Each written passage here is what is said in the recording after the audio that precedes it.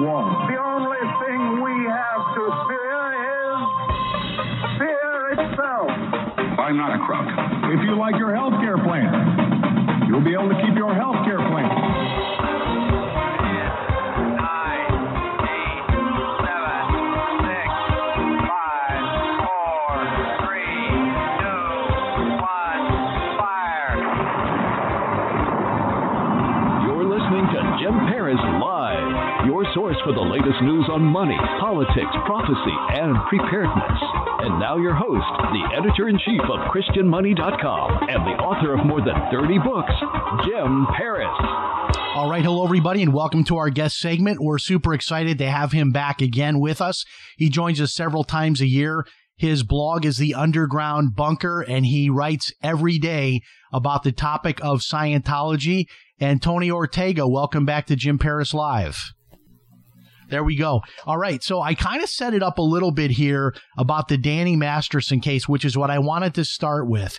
I want you to explain the backstory on this, because I know this goes back to like the early 2000s, if I understand it right. And what makes this unique, it's not just an actor who's kind of caught up in the whole Me Too movement now, that it's no longer okay to take sexual advantage of women because you're famous or you're a director or you're an actor or whatever. That's not allowed anymore, and it should never have been allowed.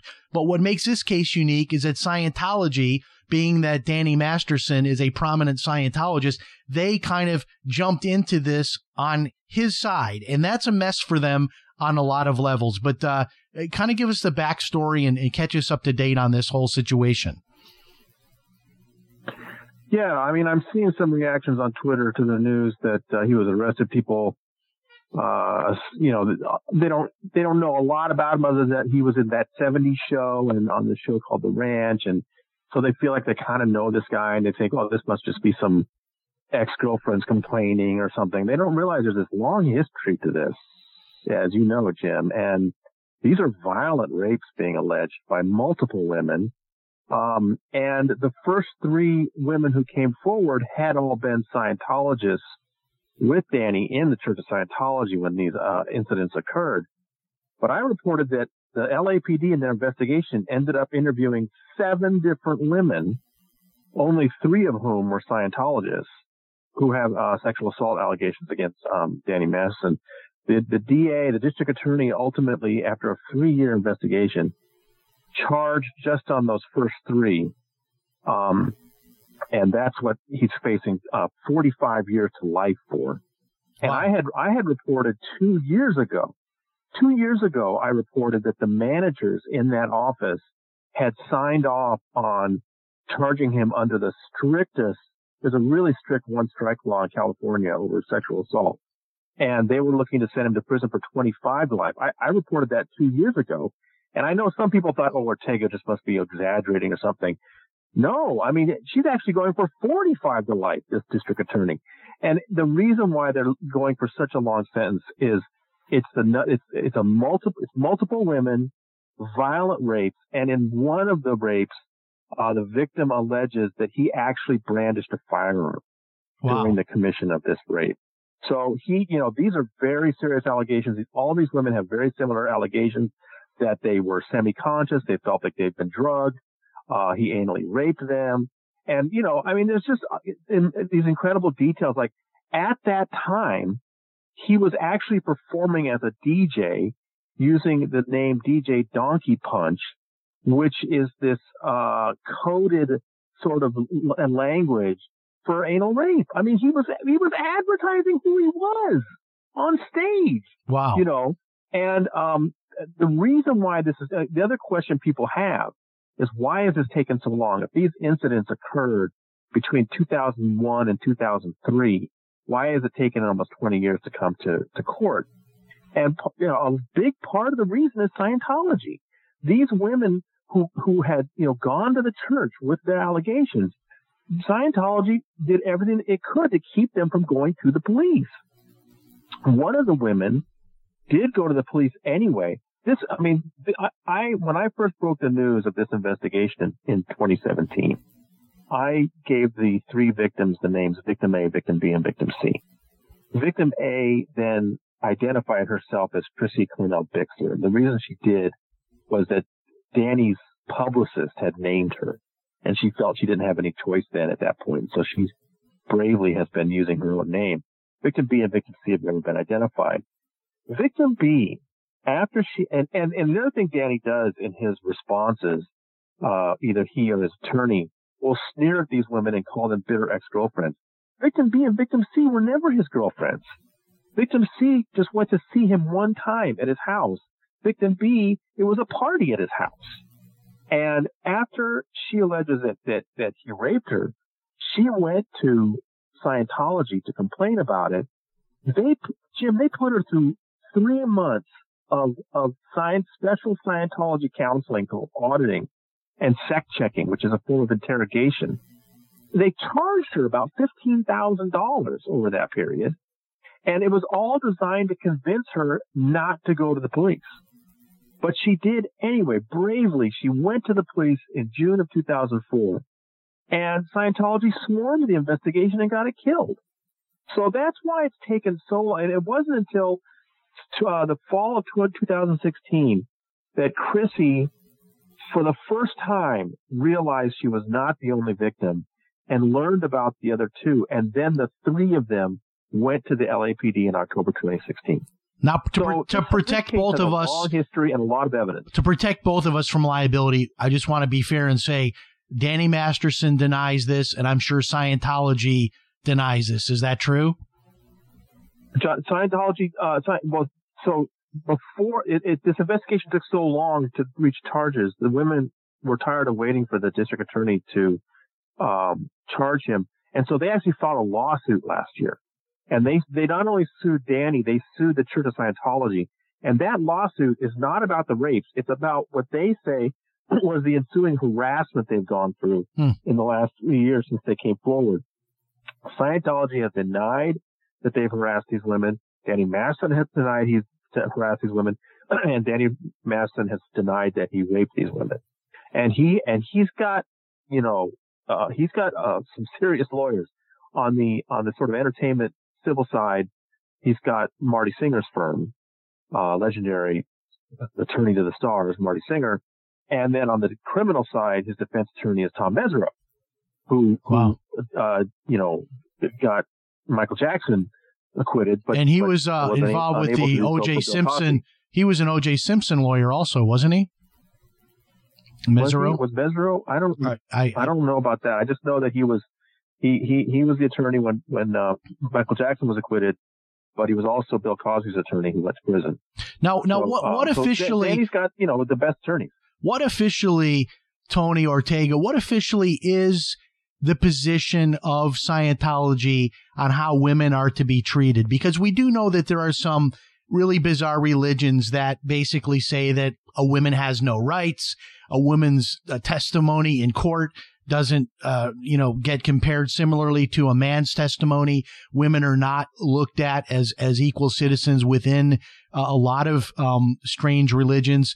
What is Scientology's official position? I mean, if Danny Masterson were not a famous Scientologist, public person that obviously donates a lot of money and he's sort of in a special class, if he was just Danny Jones, and there were these claims, would Scientology, knee-jerk take the side of the man, or what do they normally do in these cases?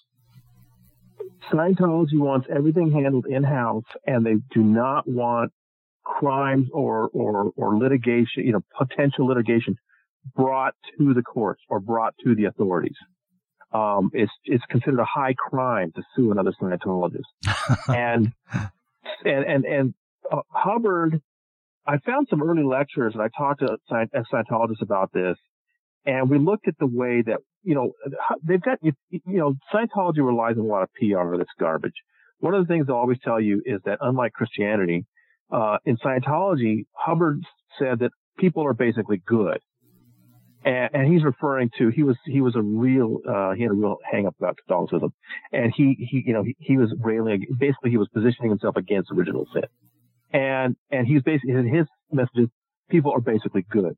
However, that's completely contradicted by his lectures, because in Scientology, we are immortal beings called Satans who have lived countless times inhabiting countless bodies over trillions of years. And because we've lived so many millions and billions and trillions of years, Jim, in Hubbard's philosophy, we have committed every crime imaginable, including the most depraved sex killings of children. I found a lecture where he literally talks about that. And so if you are actually this trillion-year-old being that's committed every crime imaginable, has committed the most disgusting murders, then the result Hubbard suggests is that you should not be snitching on other people. How dare you question somebody for something he's done when you have so many horrible things in your past?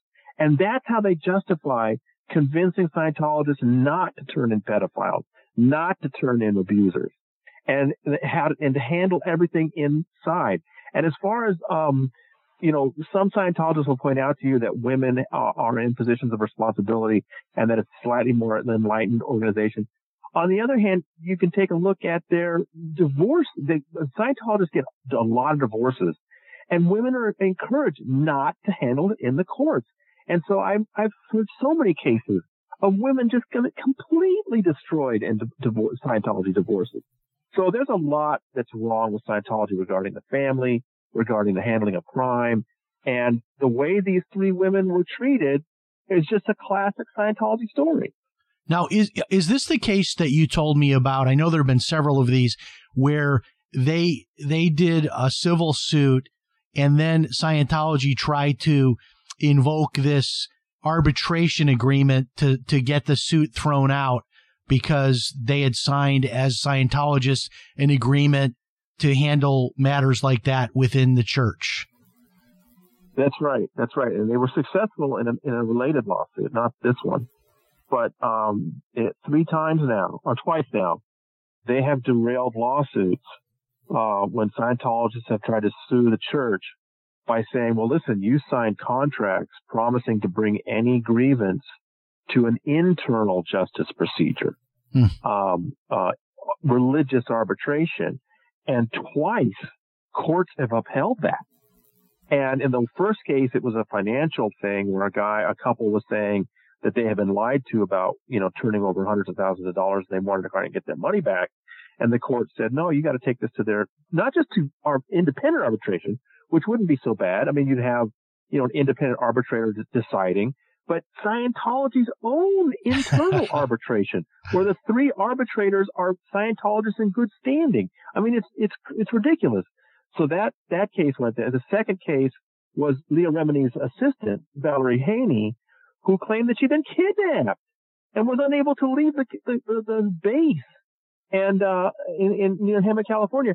And that judge decided that this was something she had to take to private, religious arbitration inside the church, which we couldn't believe. It's incredible. And so now you've got a case. They're not suing for rape yet. Now, if he gets convicted, they can then sue him for rape. But this lawsuit they filed is about the harassment. But even then, the idea that Church of Scientology, their allegations are the Church of Scientology is surveilling them, killing their pets, vandalizing their homes. These are pretty serious allegations, and they need to prove it in court. But Scientology has already filed a motion saying, no, they signed these contracts. They want the lawsuit kicked out, force them to come to our arbitration instead. That's going to be heard in October. So we'll see how that goes. Of course, now, that lawsuit, I have to say, now that Danny's actually been charged, I think that changes things in their favor, and we'll see how that affects the lawsuit. Now, these types of tactics, not killing pets or destroying houses, but just like following people, verbally harassing people, taking pictures, taking video, that's well documented. I mean, that's not out of left field. They do it to me, Jim. Yeah, that's what I'm saying. I mean, this is not only just documented, it's also part of their official procedures, is it not? That this is they're taught that this is what you do. Yeah, well, because L. Ron Hubbard, everything started with his book Dianetics in 1950, and by the mid 50s, what he was really unhappy with was that he claimed initially that it was a science, not a church. and that he had discovered this. He was the first person in history to discover how the human mind actually works. This science fiction writer, right? And so it had some popularity initially. But then what would happen is, if it really was a science, the definition of science is that another person can come along and replicate those results. The scientist doesn't own the discovery. You know what I'm saying? They get credit for the discovery, but they don't own the science. And so he would have these right from the beginning, right in the early 50s, there were splinter groups, right? People would say, hey, these are cool ideas, Hubbard. Thank you. Now we're going to go do them on our own. And that infuriated him. And so by 1955, he was writing a manual of justice with all these, really strict and arcane rules about how to deal with dissenters and split off groups. And he started laying out in black and white all these policies of how to literally destroy people that Scientology believed were enemies. I mean, it's very spelled out. The ways he wanted people to use the courts as a weapon to destroy people and to just create rumors about them and to follow them. And so the thing about Scientology is it's all based on what Hubbard wrote. And he died in 1986, and they can't change those things. So they're still following that playbook that he wrote largely between 1955 and 1965. And I can tell you that, they still do it to me. They do it to Mike Rinder. They do it to Leah Remini. They're still following the exact same playbook that Hubbard wrote all those years ago. Wow. And that's one of the parts, the cat and mouse game that you saw on the Leah Remini broadcast where people were following her actually, in the show. That made it kind of exciting. It was almost like watching the old Rockford Files and some of those episodes where they would confront private investigators and all that. Now, if you're just tuning in, our guest is Tony Ortega. We want you to check out his blog, which is called The Underground Bunker. There's a new story up every day about Scientology. And there's a couple of other big topics I want to get to, Tony. What do you know about Scientology dipping into all of this stimulus money? Now, when I first read this article, I thought, well, everybody's dipping into the stimulus money. So why shouldn't they be able to dip into the money? But when you stand back, though, and think about the enormous wealth that they have, even going so far as to hide wealth by erecting giant buildings that sit empty just as a place to park money in a building that no one uses, that money would be taken away from someone that might be needier, a legitimate smaller business. It doesn't seem to make a lot of sense that they would want to go to the trough of all that money like a lot of big corporations did. What are your thoughts on that? Well, look, we're facing a historic crisis. I mean, none of us have been through this. It's an incredible situation we're in. And I feel for these small business owners. I mean, suddenly, some businesses are thriving, right? There are certain things that are doing well, but other businesses, they're just totally shut down. And how do you pay your employees? And so this was a way for business owners to get a payroll loan to keep paying these poor employees during this crisis. Well, the reason why I knew my readers would be outraged to find out that Scientology had gotten these loans is they don't pay their people anything. Right. Scientology payroll's nothing. I mean, these people get paid less than minimum wage when they get paid at all. And the way Scientology gets around labor laws is they just call them all religious workers. So it's just outrageous that Scientology applied for these loans. Now, I remember if you remember, there was some initial releases of who got PPP loans. And I remember thinking, I need to get my hands on the whole list. I'm sure Scientology's going to be in there. And then, yeah, sure enough, it came out that afternoon. I started diving through. I found 3 Scientology churches, 2 Narconon rehabs, and a front group they called the Citizens Commission on Human Rights. This is their craziest front group. This is the one that believes that the entire mental health field needs to be destroyed. And they actually have a museum on Sunset Boulevard called Psychiatry and Industry of Death. And I can tell you that the people that work there are, lifer Scientologists who get paid nothing. And so for this organization to get a payroll loan from the government, I mean, it's just outrageous. Now, are these loans, I guess, are forgiven as long as you do certain things with the money. So this is not probably in their playbook to ever pay this money back, but to somehow show the documentation somehow to be able to not have to pay this money back, because they would probably not really sign up for a loan that would have to be paid back. There would be no reason for them to do that. I mean, we all know that most of these loans are not coming back, and that's kind of the nature of the beast. I'm not going to be down with businesses that don't pay them back. I mean, we kind of knew that was going on. But these guys should never have applied in the first place, you know?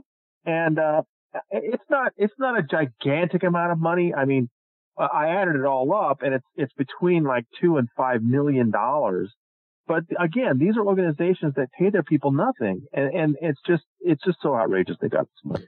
Now, the last time you were with us, we talked about coronavirus and Scientology, and we started with the discussion that Scientologists don't believe that people get sick from external forces, that if you're sick, it's because of something just that is wrong with your mind or the way that you're thinking or whatnot, that we cause ourselves to be sick from the inside out, no external forces. So that would then lay the predicate that who cares about COVID-19 or coronavirus, because we don't really get sick from external things. But yet Scientology embraced the COVID-19 and actually tried to turn this into some type of a PR campaign. Tell us a little bit more about that and any update on that, if they're still doing that, and maybe if they've taken that maybe to the next level, their whole promotion of COVID-19 and being safe and all of these things, and using that sort of as leverage to promote themselves. Yeah, like you said, they saw an opportunity in it. I mean, there was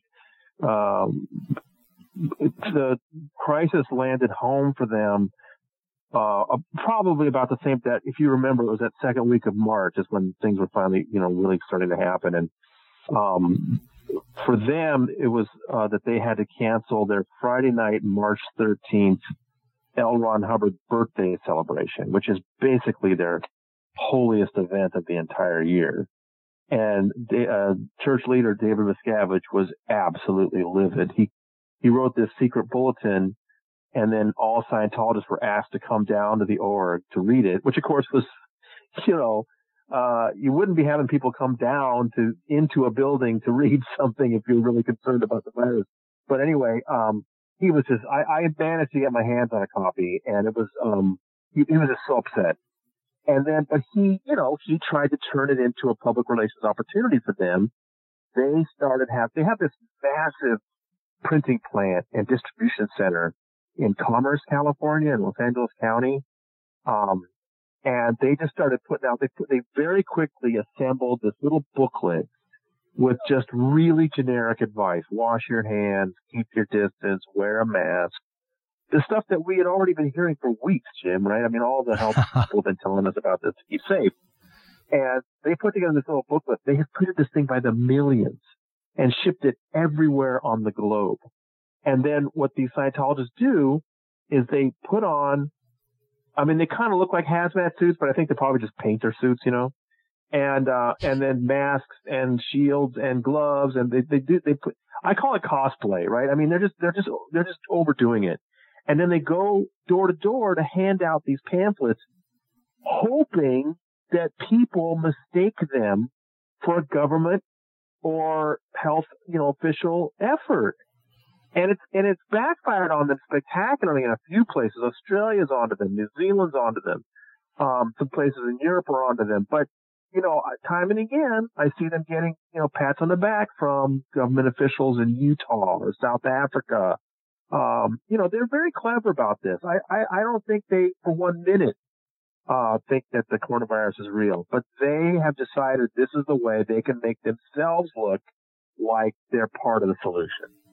All right, now a couple more stories from your blog. And by the way, folks, if you want to get to the blog, you'll go to TonyOrtega.org. And if you have a feed reader like I use Feedly, which is a great feed reader, you can just subscribe and then you'll get the daily link every day in your feed reader. That's how I read the blog. Tell me about this ex-con that says Scientology is dead, and he claims that he's the reincarnated L. Ron Hubbard. He looks like he's had maybe a few too many meals while he was in prison. This guy's pretty big guy. But tell me what his story is. He claims he's the reincarnated L. Ron Hubbard. Yeah, this guy showed up a couple of years ago, and I also keep an eye on the independent Scientology field a little bit. These are people that have left the church, but they still have an affinity for L. Ron Hubbard and his quote technology. And so this guy showed up in the Pacific Northwest. There's kind of a little small hotbed of independent Scientology up there, and he actually convinced some people that he was the reincarnated L. Ron Hubbard. Well, reincarnation, they don't call it that, but past lives is a bedrock principle of Scientology.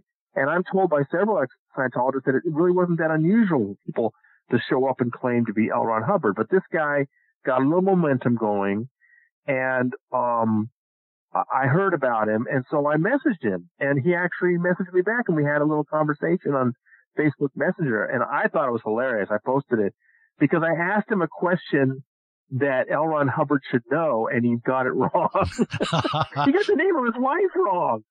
And I was like, well, shouldn't you know the name of your wife? And then he got flustered. He said, well, I don't really remember my life as L. Ron Hubbard. I'm like, well, if you don't remember your life as L. Ron Hubbard, how do you know you were him? And he claimed it's because he's so good at Scientology. I mean, it was just such a, but what was the most important thing was I looked up his record, and he had this long criminal record. I mean, he spent 4 years in prison for threatening a public official. He spent time in prison for attempted carjacking and in car theft. I mean, this guy, he's got quite a record.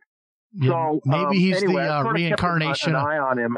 Maybe he's the reincarnation of Jesse James or something. He just got the name wrong. Guess, but anyway, I keep an eye on him every once in a while. And I wrote a news story because now he's suddenly really sort of having a revolt on his hands, and people, the indies have decided that he's not LRH. And anyway, it's just drama in this sort of tiny little splinter group of ex-Scientologists. Tell me about this story of Brian Statler. Now, oddly enough, I've actually I had run across this guy online a couple of times over the years, and I won't get into it on tonight's show. But I'll probably get into it on another show, and maybe I can talk to you about it off air sometime. Involved with another investigation that I did into some financial things. But I did not know. Is it the case that he is deceased now? And there's an investigation? Yeah, this is one of those strange ones. This is one of those strange ones, Jim, that for some reason I am the only journalist covering this. And the Los Angeles Times seems to have no interest in this. It's so bizarre. This guy, Brian Statler, showed up at the Inglewood Church of Scientology in, I think it was March last year. He was driving a white Bentley with dealer plates. And witnesses claim that he came into the church with wielding a samurai sword. Now, we've heard some contradictory evidence to that. That there actually was a sword there bizarrely, and he might have picked that up during an argument or something. We don't know yet. The thing that's so frustrating is the Inglewood police will not put out any information, because they apparently showed up, shot this guy dead, and ended up hurting these two policemen, ended up shooting each other in crossfire. And they've never admitted to that, but we believe that's what happened, and that's why Inglewood police have been so quiet for a full year. All we got out of the city was Brian Statler, 30 years old. I had to find everything else out through other sources. And I just got an interview with his sister last week. The family has filed a wrongful death lawsuit. His sister filled in some new information for us last week. It's just bizarre that a black man in Inglewood gets shot dead by police in a Scientology church, and there's zero information at the LA Times or any of the other LA news organizations. Now, if he's the same Brian Statler, and he sure looks like it from the picture, he was actually a fairly prominent guy on social media at one time. And I ran across, I recognized his face right away when I saw your your story here. But, Really? I have nothing negative to say about him. It's just that we happened to cross paths a couple of times in a story that I was following. And I think he has quite a social media following. But I'm going to double check to see if he might be the very same guy that I thought he might be. I did not know that he was deceased, but very, very interesting story. And I'd be surprised if it's the same guy, Jim, because when I looked him up, I didn't find a whole lot on social media. Okay, maybe it's not the same guy. Maybe it's a different guy. But it is fascinating, though. You make a point in another article that Scientology does seem to have an in with some of these police departments, in particular the LAPD. How do they do that? Are they threatening legal action, and as a result, they just are not they're not pursued by law enforcement? Do they have Scientologists inside these governments that help them in that way? What's your theory on that? I think they just really work at it. I think any large organization in a city like Los Angeles is going to reach out to police and politicians. I mean, they all do it. There's nothing inherently wrong with, say, a big Catholic church or a big business trying to develop good relations with the local law enforcement or local politicians. It's okay, except that Scientology has so many controversies and reported abuses. It's kind of surprising to see how effective they are at developing these relationships with the LAPD in particular, and that law enforcement seems so reluctant to investigate Scientology and go after them. And we know that's the case. We talked to former law enforcement people. Mike Rinder put it the best, I think, at one point. He was saying, look, if you're some mid-level official at a law enforcement agency and you've heard these allegations, you've seen the evidence, you're thinking about launching an investigation on Scientology, you have to make a decision that's basically going to be the rest of your career. Because if you take on Scientology with a major investigation, you're going to be fighting with their lawyers for the next 10 years. And so law enforcement agencies look at that and think of the expense and the time and the fact that they're going to be investigated and maybe their pets will start disappearing. And, law enforcement just doesn't want to have anything to do with Scientology. Meanwhile, Scientology's working them. They would give the LAPD $20,000 every December for their youth programs as a Christmas donation every year. And then they would, involve. And we got a hold of some emails showing about how they stroke each other and, try to maintain this, friendly relationship. It's just really kind of depressing that that's all it takes. I mean, people always ask me, are the cops on the payroll or anything? No, it's never. I don't think it's ever that blatant. I think that Scientology is really good at what they call safe pointing, and the police, unfortunately, just would rather have this easy relationship than think about, oh God, we got to take these guys on. It's going to be very difficult. It's really frustrating. Final question: what do you see happening here next? I know that isn't one of their big events, like their Christmas event or something, filmed much earlier in the year.